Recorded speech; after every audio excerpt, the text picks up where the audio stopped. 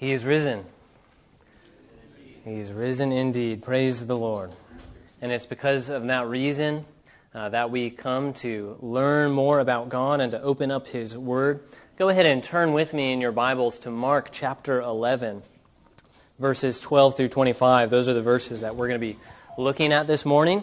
And if you're using one of the black Bibles provided underneath the chairs, you'll find our text on page 847. That's page 847. And if you're new to reading the Bible, just to be extra clear, you'll see the large numbers in the text, and then you'll see small numbers.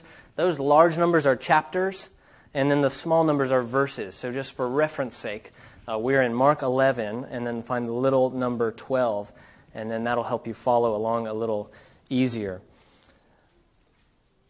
We have reached a part in Mark's Gospel, and I think I should probably say that with it being Easter Sunday, this is a unique time in which our country recognizes the resurrection of Christ, at least in some way. Whether or not they celebrate it, it is at least acknowledged.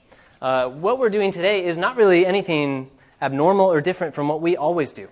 And the reason for that is because Christians have always met on the first day of the week to celebrate the very resurrection of Christ.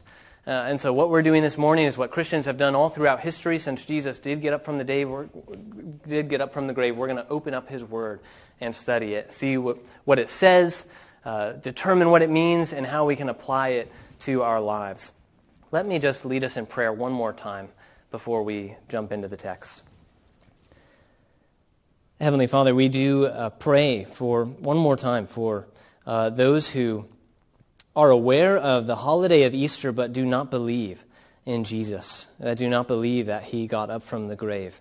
Lord, we pray that just the simple fact that this day was considered so significant to be made a holiday nationally, that it would cause them to question and to return to the history of Christ's claim and the disciples' claim that Jesus got up from the grave. Lord, we pray that they would examine these claims and see them as true, that you would draw more people to yourself, even through this day, whether or not they are in church. Lord, we pray that you would bless our time in your word this morning. Give us clarity, once again, by your Spirit. We pray these things in Jesus' name. Amen. Well, as I said last week, we are at the beginning of the end of the Gospel of Mark. That is, basically, we're in the last week of Jesus' life. He has arrived to Jerusalem. This was basically the destination of his journey throughout most of the book. And so this is becoming the climax of Jesus' ministry. And we can tell that it's that important because Mark spends a third of his entire gospel just talking about this 1 week. I mentioned last week that John, in his gospel, spends half of his entire gospel going through the events that happened. So this is a really important part of Jesus' ministry, and he is journeying to the city Jerusalem during the time of Passover, where there would have been many pilgrims going as well. And as we looked at last week, Jesus made an entrance that really is only fitting for a king. People laid their garments down before him as he walked on a donkey and laid branches down and sang Hosanna towards him. That would have been quite the claim to authority already. But then we notice in verse 11 that the passage ended in a strange way. Jesus seemed to enter the city by himself, go into the temple, look around, and then nothing really happened. It was late, so he left. Well, in our passage this morning, Jesus returns to the temple. And this time it's a little bit more eventful than the last time. This time, Jesus is going to challenge the religious authorities in an even bolder statement than he did in the previous passage. So with all of that being said, let's go ahead and read our text this morning. Mark chapter 11, verses 12 through 25. On the following day, when they came from Bethany, he was hungry. And seeing in the distance a fig tree in leaf, he went to see if he could find anything on it. When he came to it, he found nothing but leaves, for it was not the season for figs. And he said to it, "May no one ever eat fruit from you again." And his disciples heard it. And they came to Jerusalem, and he entered the temple and began to drive out those who sold and those who bought in the temple. And he overturned the tables of the money chargers and the seats of those who sold pigeons. And he would not allow anyone to carry anything through the temple. And he was teaching them and saying to them, "Is it not written, 'My house shall be called a house of prayer for all the nations'? But you have made it a den of robbers." And the chief priests and the scribes heard it and were seeking a way to destroy him, for they feared him, because all the crowd was astonished at his teaching. And when evening came, they went out of the city. As they passed by in the morning, they saw the fig tree withered away to its roots. And Peter remembered and said to him, "Rabbi, look, the fig tree that you cursed has withered." And Jesus answered them, "Have faith in God. Truly, I say to you, whoever says to this mountain, 'Be taken up and thrown into the sea,' and does not doubt in his heart, but believes that what he says will come to pass, it will be done for him. Therefore, I tell you, whatever you ask in prayer, believe that you have received it, and it will be yours. And whenever you stand praying, forgive, if you have anything against anyone, so that your Father, also who is in heaven, may forgive you your trespasses." This is God's holy word. This event is one of the strangest events in Jesus' life. I think it's safe to say. It's actually referred to as a miracle, and it is, you might be interested to know, the last miracle in Mark's gospel. And sometimes scholars have called it a miracle of destruction. And I suppose it is a miracle in the sense that something supernatural happens that wouldn't normally happen. But it's just strange to call something a miracle of destruction, isn't it? It has perplexed many people. Some critics of Christianity and the Bible have even pointed to this event to show an example that Christ is not someone that we should follow morally, that Christ is not a virtuous person. He shows vindictive fury here on this tree. One scholar said, "It is a tale of miraculous power wasted in the service of ill temper." Surely Jesus could have found something more useful and more productive to do with his power, right? Well, I think what you'll find is some of those understandings are a little bit shallow of what is going on here. And Christians throughout history have understood something far deeper in meaning when it comes to these texts. But I think to understand it best, we're just going to begin with the things that are clear and then work our way out to the things that are less clear. So first, I want you to look at Jesus' visit to the temple.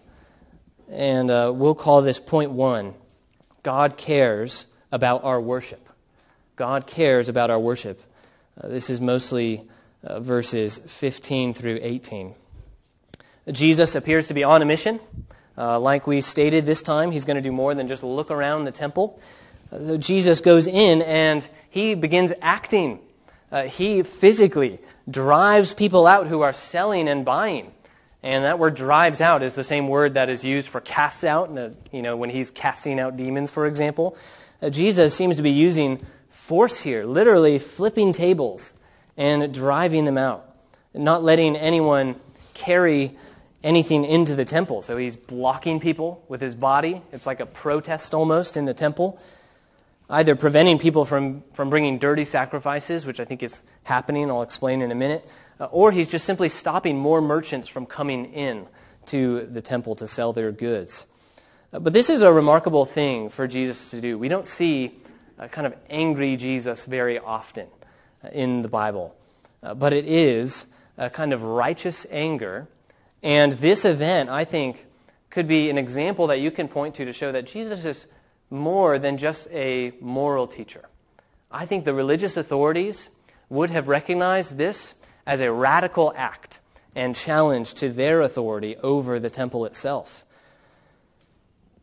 So there's a few things that we need to know about the temple to understand what Jesus is doing. First, the temple is the core of the people's religious and national identity.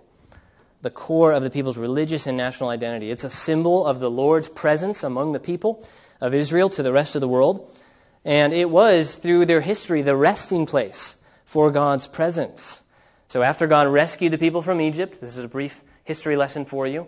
After he rescued them from Egypt, he brought them to Mount Sinai, and Moses would go up and meet with God on the mountain in the cloud, and he gave them the law, making a covenant with them. But then he would lead them through the wilderness, and so he instructed Moses to build a tent that is called the tabernacle, and sometimes also referred to as the tent of meeting, so that the Lord could go with them on their travels, and they could follow him on their travels. Well, that tabernacle eventually is turned or constructed into a temple in Solomon's day and consecrated by him.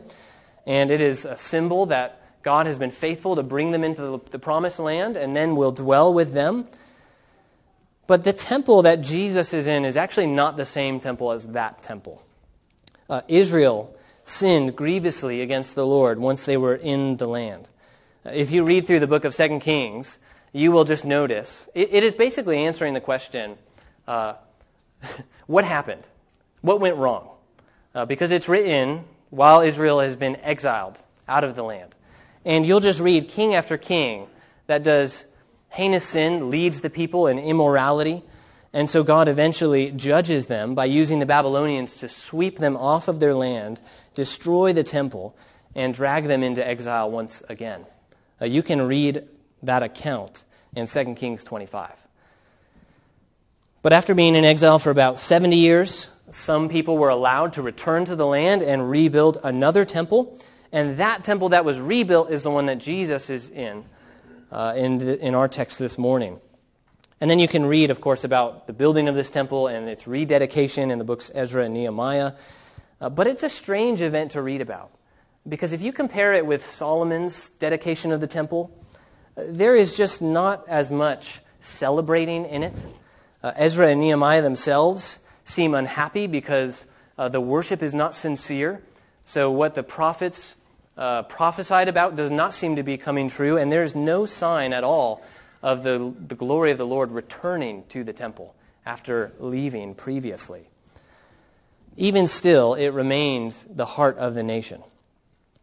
And so it should have been treated like sacred ground, a place of worship and sacrifice and prayer for the people. Another thing you have to know about this temple is that it was massive. It was very large. It had 4 courts, one for Gentiles, one for women, one for Jews, and then the Holy of Holies, which was the most sacred, where the Ark of the Covenant was to be. And in its entirety, this temple covered 35 acres. So I don't have a great way of envisioning how large that is. I just don't measure acres very well. I don't know about you. But it's quite large. So nearby, we have one of the largest temples, Buddhist temples, in the Western Hemisphere, supposedly. And it's about half the size of this. And if you've driven past it, it is not small. But that's just to give you an idea. This is a huge courtyard that Jesus is in. And the largest one would have been the one on the outside, which is the court of the Gentiles. So what exactly is going on here? Well, there's a scandal going on in the temple. And that scandal is that the temple no longer functions as a house of prayer, but it has been transformed basically into a marketplace, a huge shopping center. It's full of merchants buying and selling, which would have made it nearly impossible to pray. Just think about if this was the one place appointed for a Gentile nation or a foreigner to come and pray, and then you've got lots of vendors around, lots of buzzing noise and traffic. It's not exactly the most welcoming prayer environment. But not only have they turned a sacred place into a common one, but the business itself that is going on happens to be an incredibly corrupt business. And why do I say that? Well, we get a hint in verse 17, where Jesus calls it a den of robbers. Remember that this is Passover week, which means lots of people are traveling from all over to celebrate. And so the leaders of the temple saw an opportunity to make a little bit of profit on those who were traveling. So they would have what's called a temple tax for you to come in. You had to pay a temple tax. And this was a normal thing, except for that you couldn't use ordinary money that you brought in. You had to get your money exchanged for a temple coin, which was basically half a shekel. And the point is, the currency rates in that exchange were totally imbalanced. meaning you would lose a lot of money in exchanging your money to this temple tax, and then they would pocket the profit. They would also sell animals to sacrifice.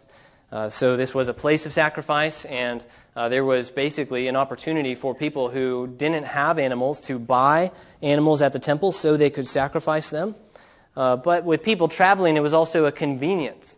Instead of bringing your animal for however far away you traveled from, you could simply bring some money, exchange it for an animal, sacrifice it, no problem.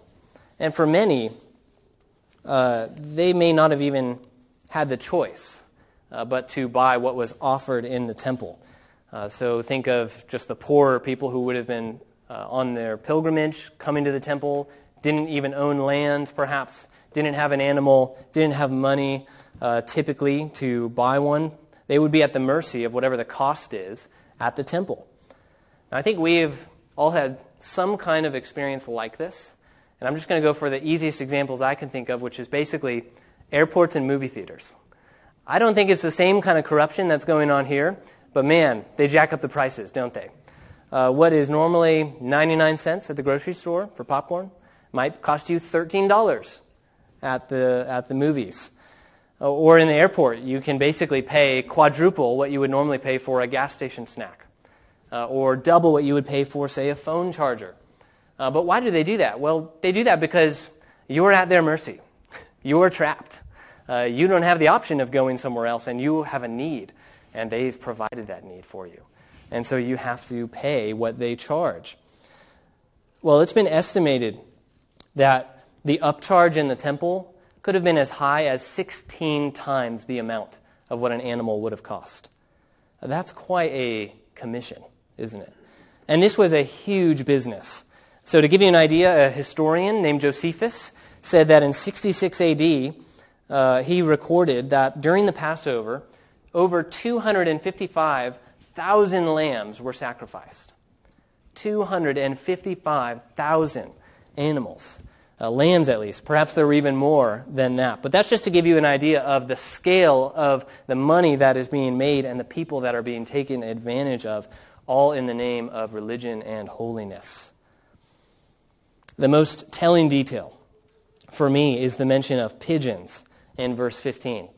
Now, why do I say that? Well, the reason is because in the book of Leviticus, which outlines the rules for sacrifice, pigeons were basically given as an allowance to the poor that couldn't afford larger animals, couldn't afford a goat or a lamb. You could offer a pigeon because they were much cheaper. So it was a kindness for those who were less fortunate in the land. But what it means here is that the poor especially are the ones who are being taken advantage of inside the temple. These are the reasons that Jesus, I think, is angry and begins to drive people away and turn tables over. But that's not all he does he? Not only does he make a drastic demonstration, but he teaches powerfully while he does it. In verse 17, he teaches from two different Old Testament prophets, Isaiah and Jeremiah. We read Isaiah earlier, and I'll get to that passage in a few minutes. But the phrase den of robbers specifically comes from Jeremiah chapter 7, verses 8 through 11. And in that context, Jeremiah is pronouncing judgment from the Lord against Israel. He's saying, you people need to repent because of your hypocrisy. He's saying, you come and you proclaim the temple of the Lord, the temple of the Lord, the temple of the Lord. They have a false security. Listen to what the Lord says in Jeremiah 7, 8 through 11. He says, behold, you trust in deceptive words to no avail. Will you steal, murder, commit adultery, swear falsely, make offerings to Baal, and go after other gods that you have not known, and then come and stand before me in this house, which is called by my name, and say, we are delivered, only to go on doing all these abominations? Has this house, which is called by my name, become a den of robbers in your eyes? Behold, I myself have seen it, declares the Lord. The Lord says that he sees behind the facade of the hypocrisy that is happening among the people. And Jesus, in making this connection, is basically saying the same thing about how the temple is operating in his day. He says their worship is defiled with the stain of hypocrisy. You have turned the temple from a place of worship into a place for commercialism. Jesus calling out the temple in this way would have been a direct challenge. And you'll notice that Mark makes a point to say that the chief priests heard what he said and wanted to kill him. The temple could be perhaps likened to a decaying tooth. I use this example in my own life because I think one of the worst places to go is the dentist. All right? It's just a horrible place. I'm so sorry if you work with teeth. I apologize. But I have had multiple bad experiences at the dentist. And one of the reasons is because you don't really see it coming when you need work done until suddenly it hurts. And then you go and you find out your tooth is decaying from the inside and you have a cavity and you need to get it filled. Well, if you're like me and you wait until it's just unbearably painful, then perhaps the decay is really bad and you need something like a crown, which basically just delays the process of the tooth totally decaying. I'm not a dentist, but this is what I understand from what they did to me. They put 2 rods in to secure the root of the tooth and then put a fake tooth, a crown on top of it. Well, it's kind of inevitable that eventually it's going to start decaying again. But the interesting thing is you can't really see it through x-rays because the crown's covering it. Or if that's not true, then I just didn't have a very good dentist the last time I checked. But it's a little bit like what's going on in the temple. From the outside, everything looks normal. It gives the impression that it is a place for worship. It gives the impression that it is doing what it's supposed to do. But when you peel back the layers, you see the corruption and the pollution that's happening on the inside. There is no spiritual fruit happening whatsoever. And so Jesus proclaims judgment on the temple and the leaders of the temple especially. Well, now that we understand that, let's look at what happened just before and after Jesus went into the temple. So we can call this point 2. God cares about our witness. So God cares about our worship, namely that it not just be external only, but from the heart. Point 2, God cares about our witness. And this is the instance of the fig tree. Jesus is on the way to the temple. We read it already, but he hungers. He sees a nice leafy tree, and so he goes to inspect it, and then what he finds is that there's actually no fruit in it at all. And so he curses it. And really he just says, "May no one ever eat from you," but we know from verse 21 that Peter understood that he was cursing it. And as the result, they observe later in verse 20 is that the tree withers. It's a really strange event. And before we go into the meaning of it, I want to just point out the fact that Jesus hungers in this passage. I don't want to skip over clear doctrine in Scripture without at least pointing it out so that you know where to go when you need to explain to someone that Jesus was human. Jesus faced real hunger just like we do. It's a sign of his humanity. Remember that the Lord of heaven took on the weakness of human flesh, facing the ordinary trials and difficulties that we all face today. This is important because we need to remember that he knows our trials and our weaknesses, that he obeyed God perfectly, despite being tempted as we are. And so we know that he can sympathize with us in our time of need.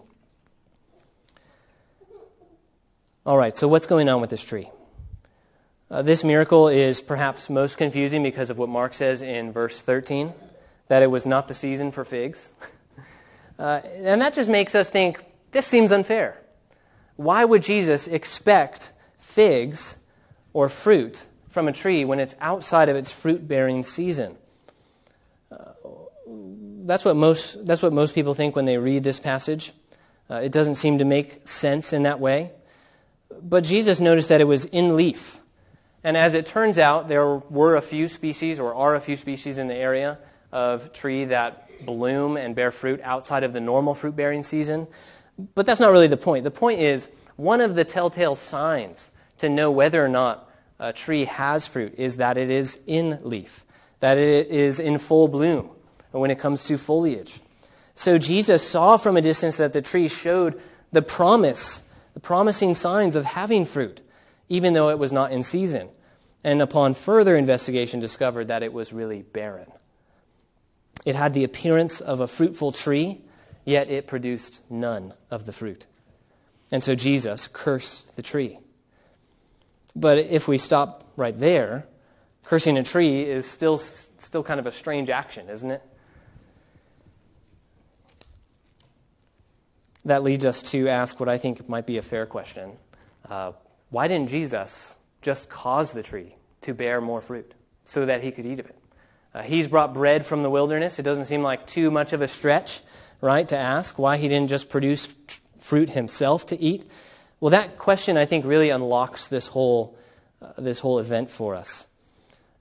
The fig tree in the Old Testament is actually a symbol for Israel and has been used in multiple different prophets to describe withering in judgment. But even aside from that, because there's not really direct connections to those references, it's just common throughout the prophets, his cursing the tree is a parable for the disciples of the temple. That's why the temple event is sandwiched in between Jesus cursing the tree and then the disciples seeing that it's withered away. The Spirit inspired Mark to record in the way that he did, and Mark has done this multiple times in his gospel. Now, this is actually what scholars call a Markan sandwich. He introduces one thing, then he talks about another thing, and then he returns to the first thing. And it's just a literary construction to show readers that the two relate to one another in some way. So the key for us is the fact that Mark tells us in verse 14 that the disciples heard what Jesus said. They heard it. And they would later see that curse come to pass. Meaning Jesus uses the fig tree much like the prophets used illustrations or actions to proclaim judgment against the people, though Jesus does it against the temple. Because like the fig tree appeared to be in season and yet had no fruit, so the temple has the appearance of being a place for worship, yet it is full of corruption.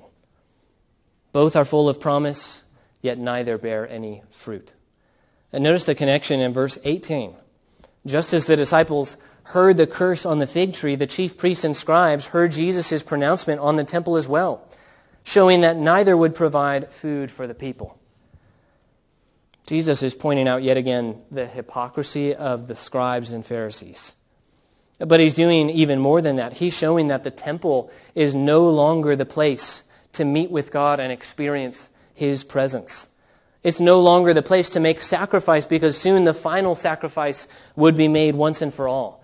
Jesus himself would offer himself as the sacrifice, the sacrificial lamb, as John calls him. Jesus himself is also the true temple of the living God. It is in him that the fullness of God was pleased to dwell, and no one comes to the Father except through him. Jesus' statement about no one ever eating from the tree again is an eschatological statement about the temple. It's a statement about end times, final judgment, that it will no longer be needed. And the prophecy comes true at the moment of Christ's death, when the curtain in the temple is torn from top to bottom. Jesus said elsewhere that no stone would remain on itself, but it would be torn down brick by brick. And that prophecy also came true in the year 70 A.D. when the Romans came and destroyed that temple, Second Temple, which has not been rebuilt since then. This is the end of the use of the temple and the beginning of salvation to all nations. The temple was not just a place for worship for the Jews, but was indeed for all nations. So Israel has always been meant to act like a bridge between the other nations and God. In Genesis 12:3, God promises Abraham that he's going to bless all the families of the earth.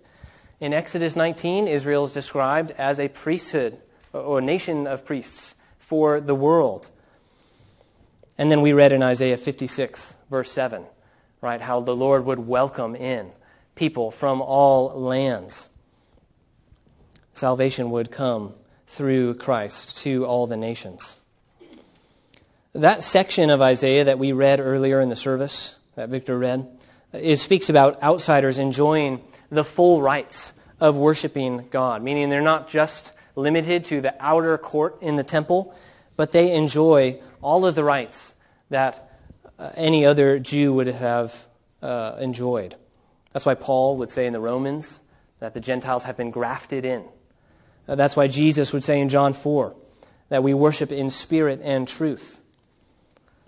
Hypocrisy is a double-edged sword. It is especially damning for both the hypocrites and those who follow them. It is deceitful. Those who engage in hypocrisy deceive themselves into thinking they're fine when they're not. And then those who are misled by them may be hardened towards religion forever because they've been misled. So what can we say about this? How can we apply this to our lives? Well, friends, anytime hypocrisy is mentioned in the Bible, we need to take a special amount of care in examining our own lives because we are the religious, which means we are most susceptible to it, right? Practically speaking, because of what was going on at the temple, we can say that things like church attendance, things like getting baptized, reading your Bible even, taking the Lord's Supper, none of those things save you. Those are things that should follow a repentant heart and a changed heart in worship. But the outward observance of them does not do anything for you when it comes to standing before God in judgment. Brothers and sisters, we rely totally and completely on the great high priest, Jesus. And it is only through his death that we are granted access to the Father.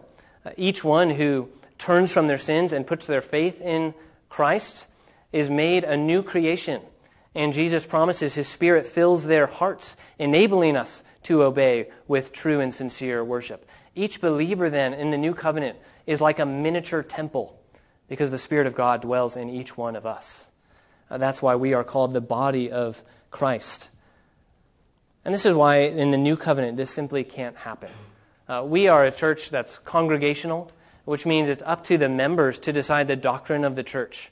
So we need to decide and to make sure that we are always engaged with heartfelt convictions for what we believe, and not simply just going through the motions, deceiving ourselves with our actions while we have a hard heart towards the Lord.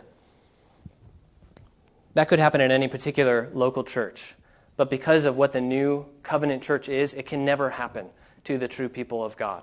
The universal church is totally made up of people who are reborn, people who are new creations.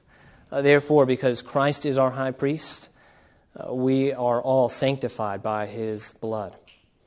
God cares about our witness, and God cares about the nations. He doesn't want them to be misled or deceived. That's what's going on here. He wants them to worship him rightly. What might be seen as a harsh outlash against an innocent tree should be seen not only as a sobering judgment against the temple, but it should be seen as an act of love for the nations, for the poor, for the marginalized. Look how God cares for them. That's why we said that the service is themed with God being a jealous God. He is jealous for the affections and the love and the worship of his people. And it is a righteous jealousy. And therefore, he is protective of them. And that's why Jesus curses this tree and pronounces judgment on the temple. The Lord does not want anyone to be deceived, but wishes all would know him and come to repentance. So, brothers and sisters, beware of the false fruit of hypocrisy. In reality, it is barren, even though it shows promise on the outside. Point 3. God cares about our prayer life. This is verses 19 through 25. God cares about our prayer life. If hypocrisy is the fruit of false worship, we could say, prayer is the fruit of sincere worship. True faith shows itself in prayer. So what is prayer? Prayer is not only just talking to God, it is that, conversing with him, but prayer is also relying and trusting on him for the things in your life. It's the natural outpouring of worship from a changed heart in response to God.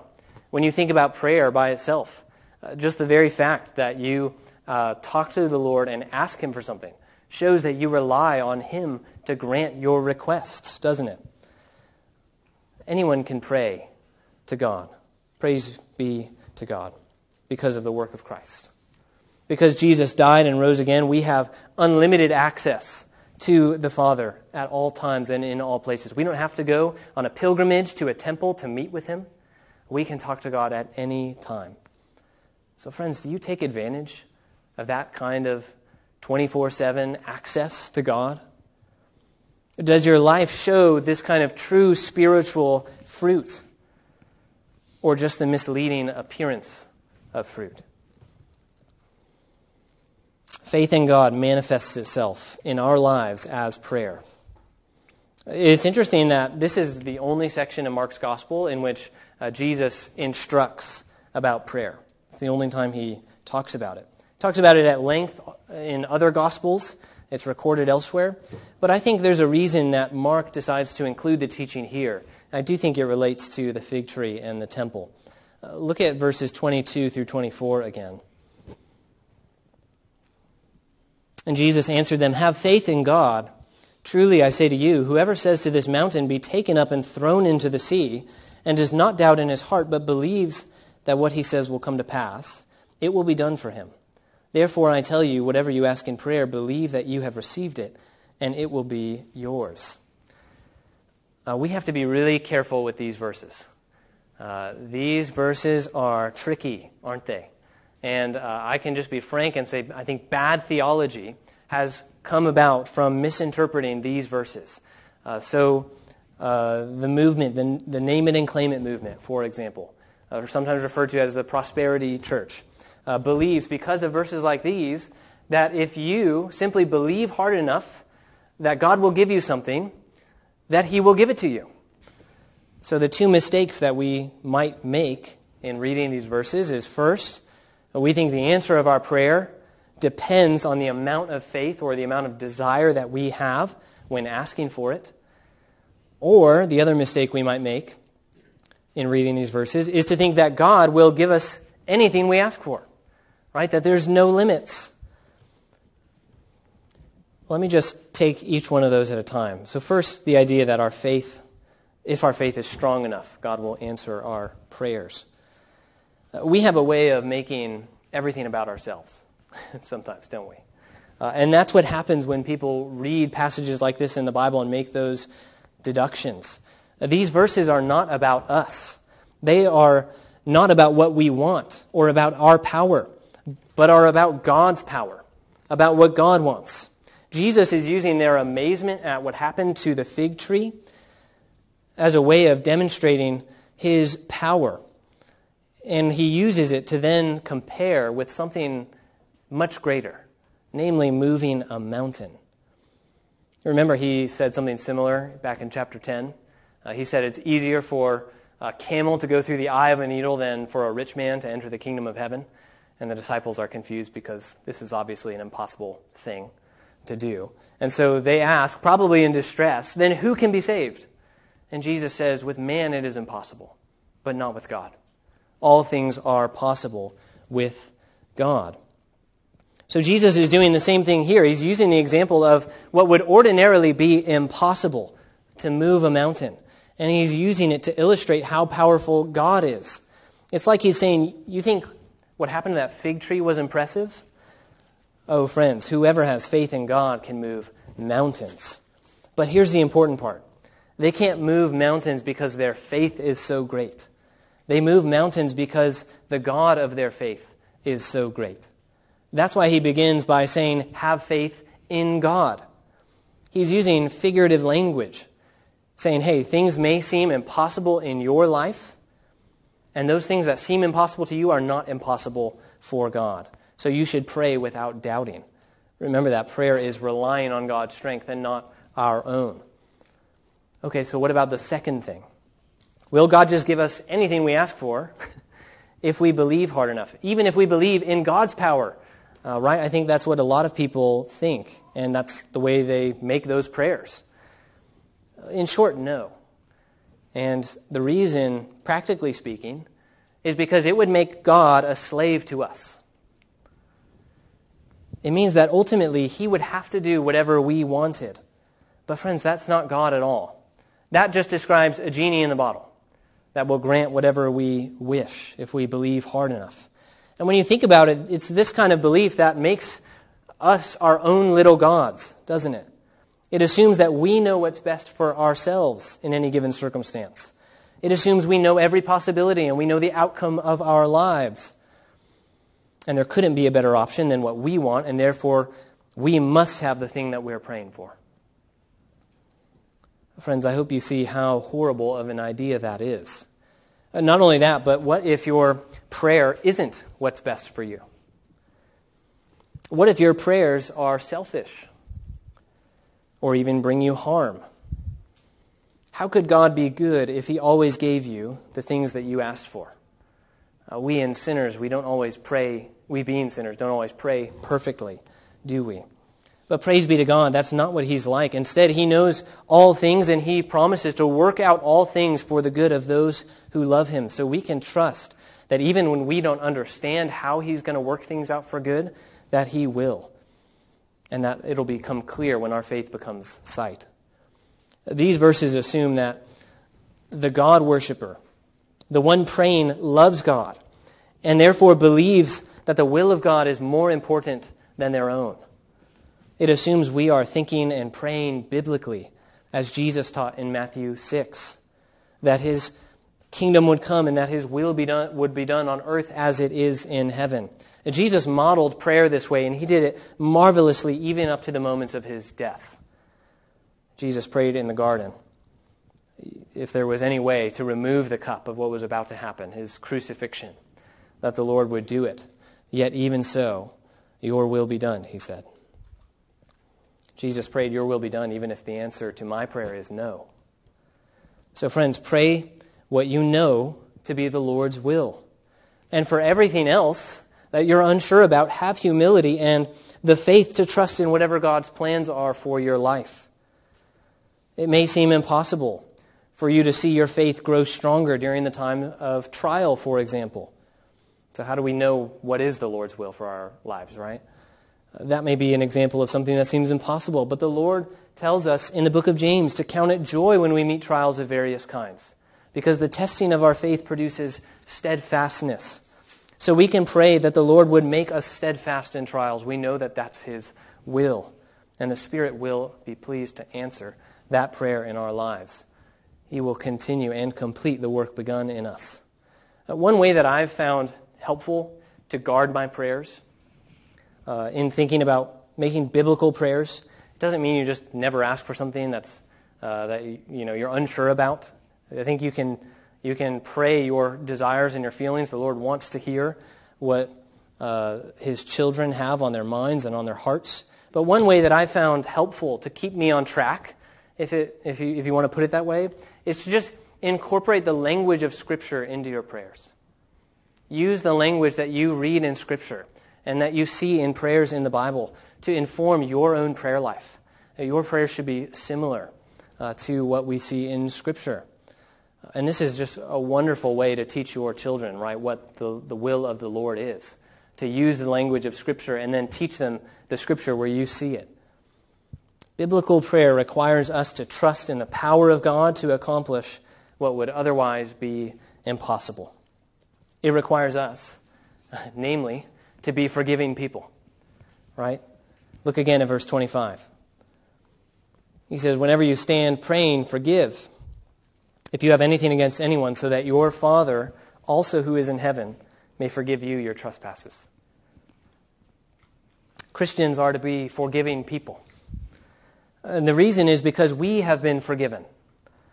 We who have experienced the love of Christ and who have been convicted of our own unworthiness have no right to hold sin against anyone else when the Lord has not held our sin against us. Forgiveness, if you want a definition, here's how I would define forgiveness.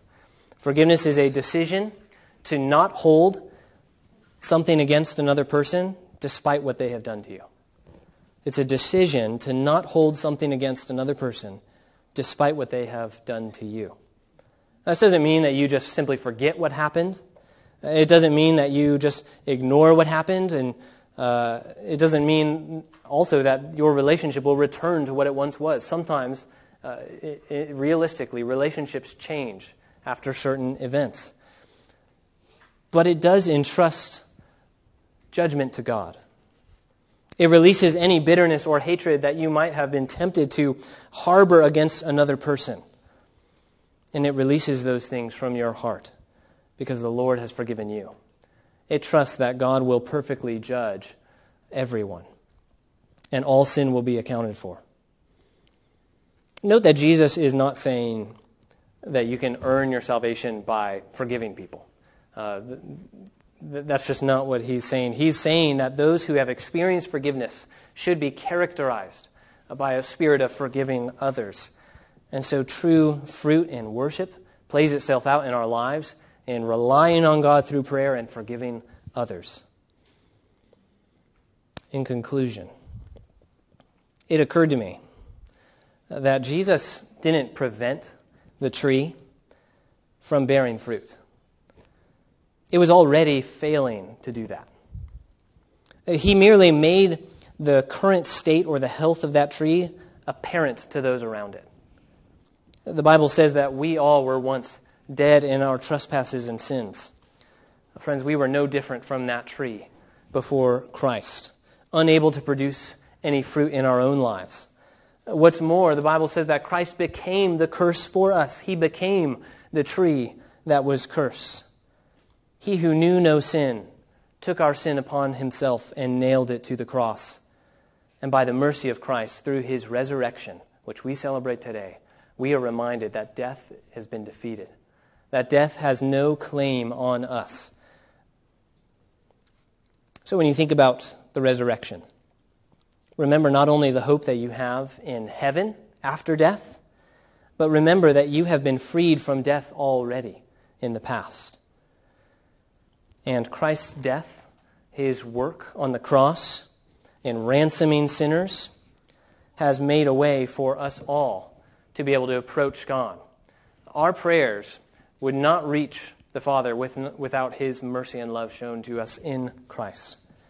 One author and pastor summarized it well by saying this: we know that God will answer us when we call, because one terrible day he did not answer when Jesus called. Jesus' prayers were given the rejection that we sinners merit, so that our prayers can have the reception that he merits. True faith expresses itself in prayer, trusting and relying on God's power and forgiveness. Let's pray.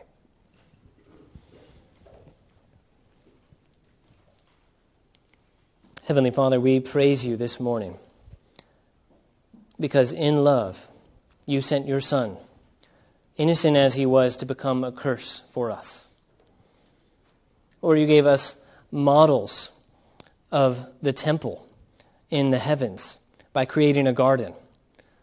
And in sin, humanity corrupted that garden. You replaced it with the tabernacle and then the temple, and our sin too corrupted these. But in Jesus, the true temple and the true sacrifice, obedience was upheld perfectly. And so we have access to you through the mercy of Christ. Father, we praise you for this provision for us, and help us to live a life that relies and does not doubt in your word. Help us to be a forgiving people, we pray. In Jesus' name, amen.